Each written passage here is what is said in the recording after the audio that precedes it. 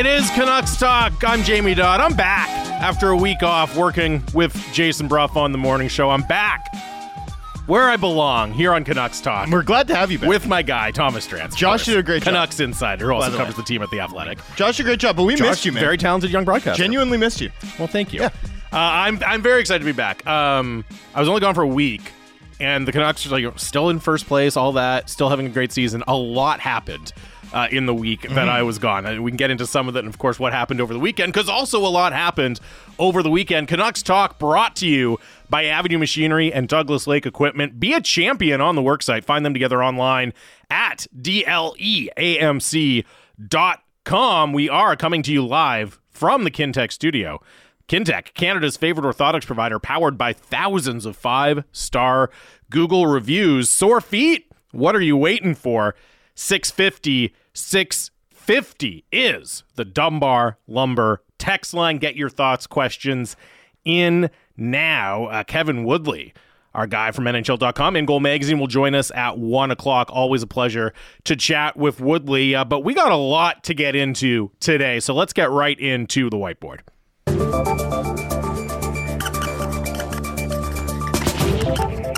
All right now, fellas. Hey, let's focus up, huh?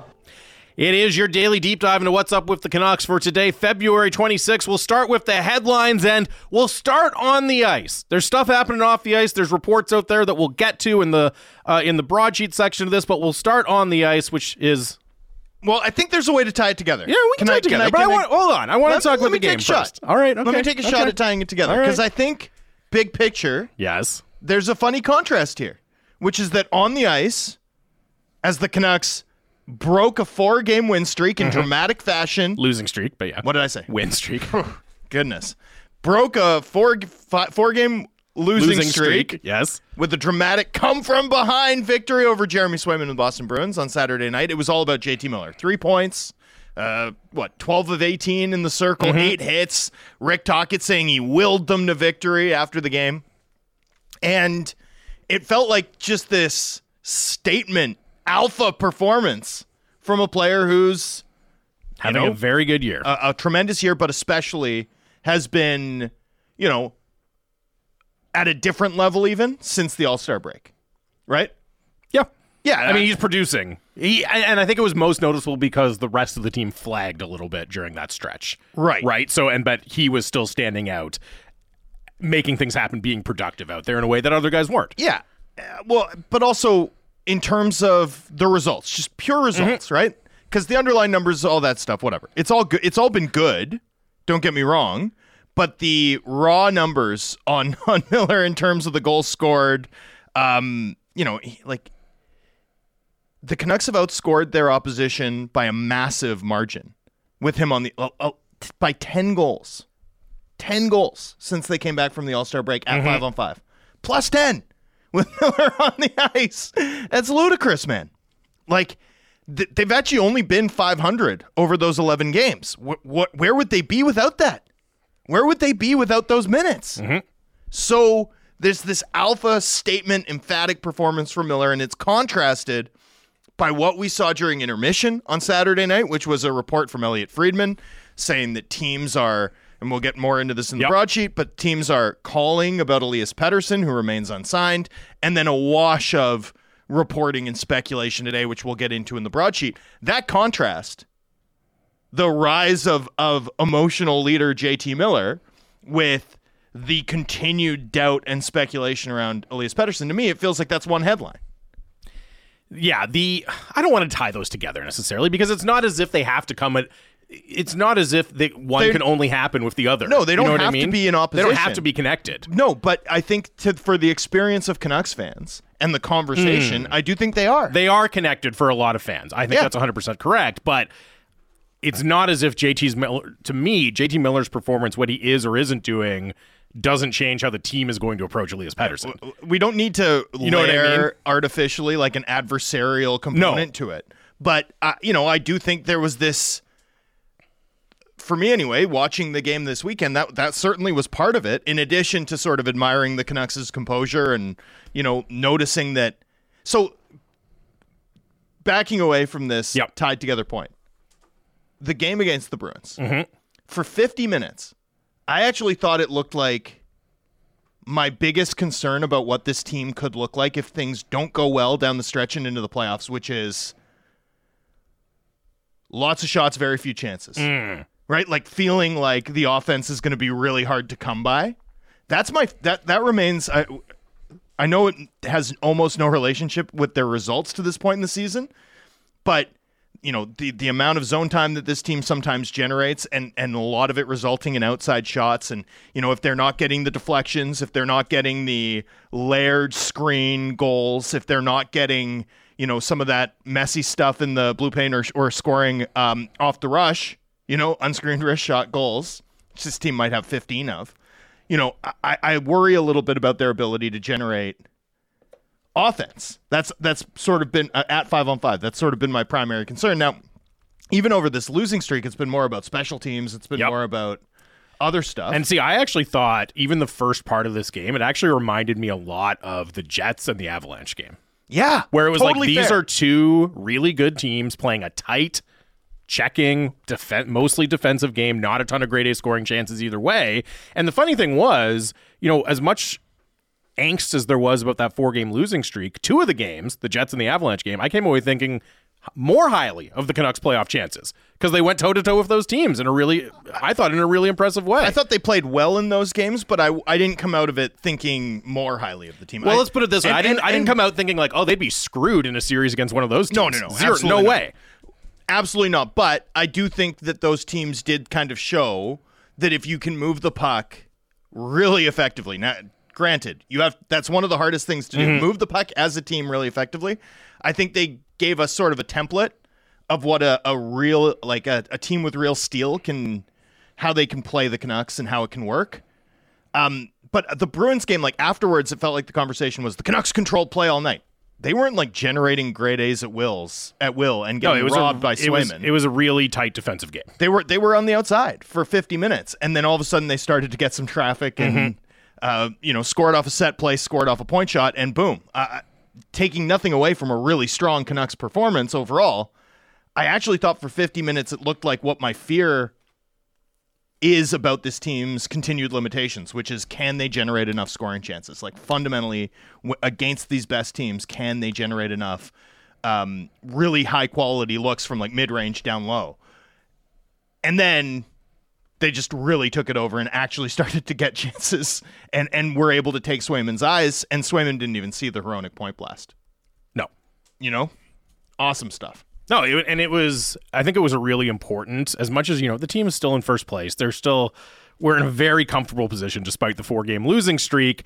You're down 2-0 in the third period against the frickin' Bruins of all teams on Saturday. Yeah, when you've now played 100 minutes against them this season without scoring. And it's like that was just a really important period for the team and for the fans, I think, more than anything, to have that incredibly positive moment. Right the ship, do it against the Bruins, all of those things. The talking point of, they never show up in big games against good teams, which, again, was another part of what I thought was ridiculous. I don't like that. It's like they did show up against the Jets. They did show up against the Avs. They didn't win, but they showed up and they played really well. Anyways, they actually won this one. So a huge deal there for them to snap that 4-game losing streak, getting the comeback win in overtime. Brock Besser with 2 goals, including the OT winner. As you said, JT Miller with 3 points as well. And the one thing that did concern me most about the 4-game losing streak, and it came to the forefront after that Seattle game with the scorching commentary from Rick Tocchet, was his concerns about the composure of the team, right? And when things do start to go against them, are they able to arrest that? Are they able to turn it around? So it holds a lot of weight for me that Tocchet was explicitly saying after the game, I was really impressed with the composure. That's the type of composure. That's the type of mentality that I want to see. They have to keep doing it. Obviously, they're going to be tested again and again on that as the season goes on, as you get to the playoffs. But not just to get the win, but also to kind of answer the questions immediately that the coach had raised about your composure, I think was a big deal for the team on Saturday. Yeah, no question. And sounds like it was a pretty explicit discussion about mindset, that Rick Tocchet hadn't been happy about the way that they'd been maybe sort of unfocused, complaining about calls, right? That some of the breaks that had gone against them had deflated the bench, right? He kept talking post-game. It was a great bench. Really liked the reaction on the bench. that side of it, the idea, and it's talked about a lot, the idea of the way you sort of your comportment in terms of handling things, how you have to behave if you're going to win in the playoffs. I think he thought that part of their game lacked over the course of the past week. I think that's why he was frustrated in Seattle, despite it being very clear that was a tired performance from the Canucks. He was. But you can be tired and maintain your composure. We can be tired, and we still that's not an excuse for giving up a goal off that offensive zone draw the way we did to make it 4-2 and effectively seal their fate. We didn't play smart, right? I thought that was a clear point of emphasis. Talked about it. Myers talked about it post game, and a test that the Canucks passed, which is lovely. Yeah, that's a big one for them. All right, let's move on to the broadsheet portion, which of course dominating a lot of the Canucks discussion today coming out of the weekend. As you mentioned, Elliot Friedman on Hockey Night in Canada mentioning that teams are calling on Elias Pettersson, asking what's going on. Canucks are saying that they're trying to sign him. That's their goal. Friedman also says, the Canucks don't want to comment because there's too much noise on the situation right now. Now, Friedman had some other things to say about this, also some other reports about what the Canucks might do ahead of the deadline, but I did want to play a clip from our pal Rick Dhaliwal on his show with Donnie and Dolly on Czech TV today, reacting to this report from Friedman, kind of passing along the latest about what he's hearing on Elias Pettersson. Here's Rick Dhaliwal. It's become a distraction now for the Canucks. That's the only way I can say it. And Donnie, they're willing to talk and throw a lot of money at Pettersson, but they don't have a willing participant to talk contract with. That's the bottom line. And the Canucks have to protect themselves. They can't go through this again next year, folks. They can't. They cannot go through this next year when it will be 10 times worse because he's a UFA. He's an RFA now. Teams are calling because the future is unknown for Pettersson. Canucks are not getting any indication from Pettersson that he wants to be here long term. There's frustration there. I still have no intel that he wants out. Up till now, I've always thought Pettersson would sign, but I'm not so sure now. Vancouver's got to do their homework here, Donnie, when it comes to a trade. They got to do their homework. I don't see a trade in the next 2 weeks, but if it doesn't get resolved in the summer, obviously if he's not here long term, it could end up gearing that way. So there's a lot in there, I think, from Rick Dhaliwal. Yeah, there is a lot in there. Now, I know this is your favorite conversation point, the what's going on with the Pettersson contract negotiations. Well, yeah. I mean, and it's like, I agree. I agree with you in theory that you're right. We're not getting real updates. But that's a big story, too, that there is no movement, that it remains the same the farther we go on into the season. For sure. It's just, it really does feel like one of those things where it's like, still nothing? Still nothing. Still nothing, but with spice. Yeah. That's, I did think Well, and the one of the reasons I wanted to play that, and look, we had to get, you cannot ignore when Elliot Friedman is bringing it up on Hockey Night in Canada intermissions. It's on the 32 Thoughts podcast when there's all this reporting around it. You cannot ignore the Elias Pettersson discussion. I just thought it was very striking, and I am curious. And text in 650 how many of our listeners that this might mirror to hear Dhaliwal say, "I've always just kind of thought he would sign, and now I'm not so sure." I think that struck me because we know how plugged in Rick Dhaliwal is in this market. Well, I also thought so for me, it's more the distraction part that stands out to me. Because Dhaliwal wouldn't be saying that without good reason, without cause. And from my perspective, this comes from the national side, right? There's a lot of national reporting around Pettersson. He's not asked about it every day. One thing I've sort of mentioned is I actually am shocked by how little this appears to have been a distraction from a local media conversation driver over the course of the season. Occasionally it's cropped up. We've discussed it. But most of the time, those rumblings have come from without the city, without the market. It's not local media hounding him on a daily basis, no matter what sort of image fans have of the dastardly Vancouver media pool spinning our mustaches. So for him to note that it's a distraction now, to me makes me wonder if that's how the team's beginning to feel about the fact that you're about to enter this like all-in phase, with maybe a guy who you don't feel, or at least you worry about being all in with your group long-term, which isn't to say that should be a concern for the next 5 months. At the end of the day, if you're going to get if you're going to win a Stanley Cup, it's going to be very hard to get more value than Pettersson can bring you, given your positioning right now. Here's the other thing that I thought was interesting from headlines on Hockey Night in Canada, right? So Friedman reported there that other teams are calling the Canucks to ask if Pettersson's available. Mm-hmm. And I didn't think that's obviously the part that captures people's attention. And I also think in part because on the Insider Translator, like if you plug Insider to English on Google Translate, right? Teams are calling about usually means this team's open to move this player. Right. Yeah. Teams are calling about guy they clearly want to trade. It's like a classic polite way. Now, I think Friedman... But I don't think that's the case. Well, and I was going to say, because I think on 32 Thoughts, and we might play the clip at some point, just because I do think people need to hear how pregnant the pauses are in Elliot Friedman's discussion on this. Like, Friedman chooses his words carefully all the time. This is like, oh boy. But he makes the really good point, and this was one of my first reactions as well. Like, yeah, if I was a general manager, I'd call the Canucks, be like, hey, what's going on? Of course. Of course you are. Like, if there's a sliver of a percent of a chance that this guy is available, you're going to pick up the phone and make that call. Well, and we can get into some hypotheticals in a bit, but so usually when we hear teams are calling, I think we are conditioned to know Pavlov style. Mm-hmm. Pavlov, the scientist, not the like latest high scoring KHL free agent. That like that player could move, like that's a player that the team's at least open to talking about. And I think this case is different. I also think the meat of what Friedman actually said was the Canucks are replying to teams that they are trying to sign him, and that's our goal. Mm-hmm. That's a pretty uncertain place to be.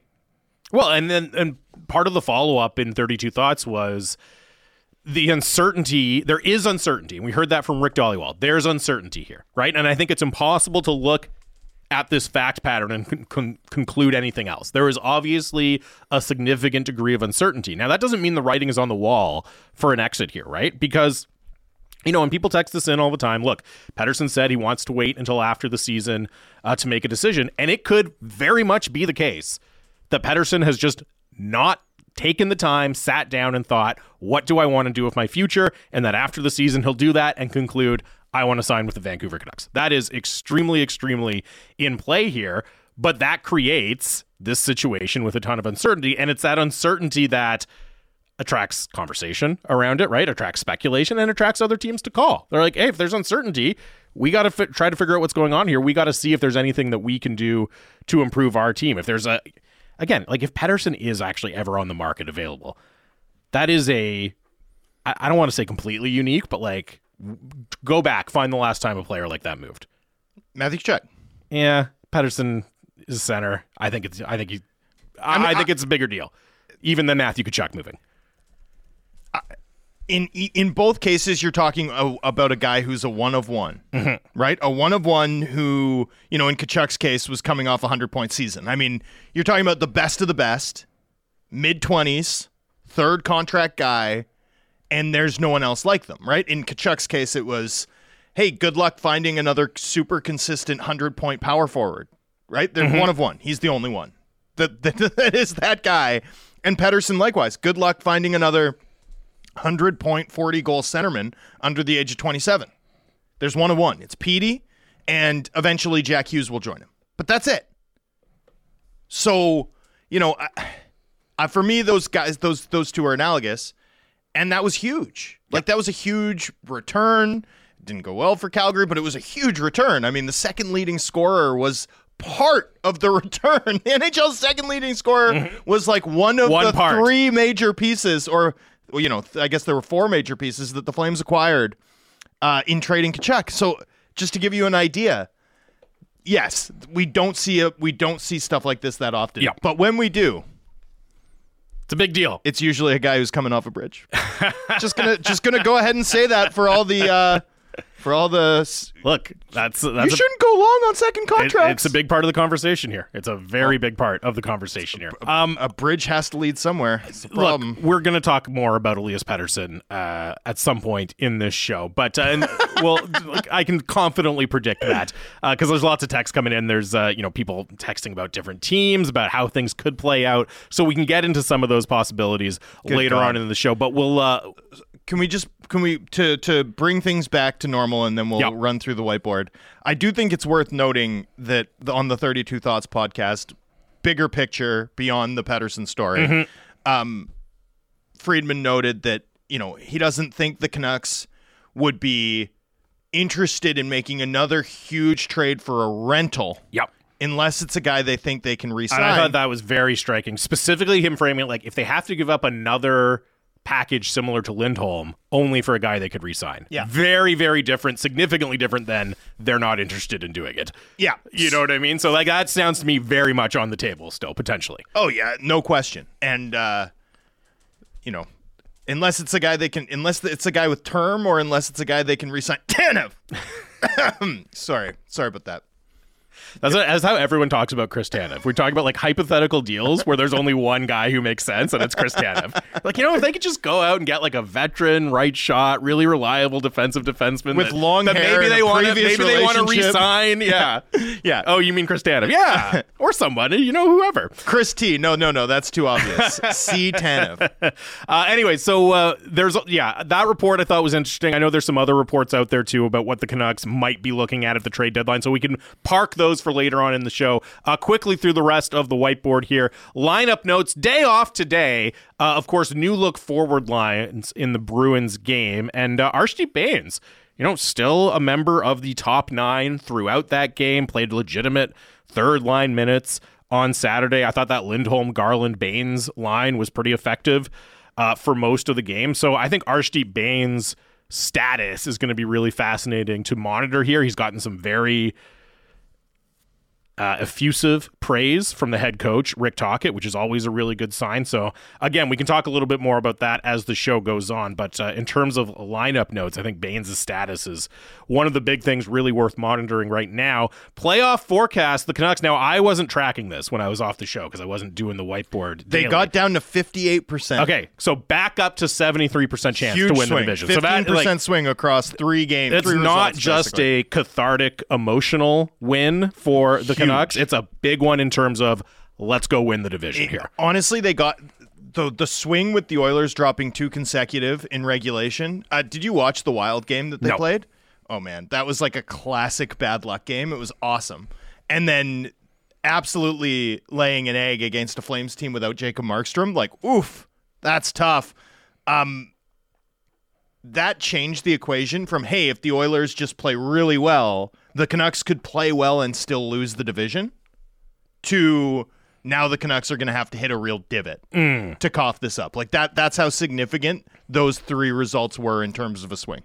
And they're projected now to finish with 109 points. This is, again, per Dom Lucian's model at The Athletic. Now, that's behind Winnipeg at 111, tied with Dallas at 109. For the conference standings, of course, they do still play Winnipeg twice, including the regular season finale. And Vegas and LA, all of a sudden, neck and neck in these projections, with LA surging, Vegas fading. Of course, Mark Stone out for an indeterminate amount of time now. Vegas has the 24th best point percentage in the 2024 portion of the calendar. So now, all of a sudden, you're looking at... This is also why, like, we talk about them like this inevitable sleeping giant, but it's like, man, we really have not seen it. Well, I think it was in January at some point. You were on the road, and I was doing a solo show, and somebody asked, who would you rather face? First round, Edmonton, LA, or Vegas?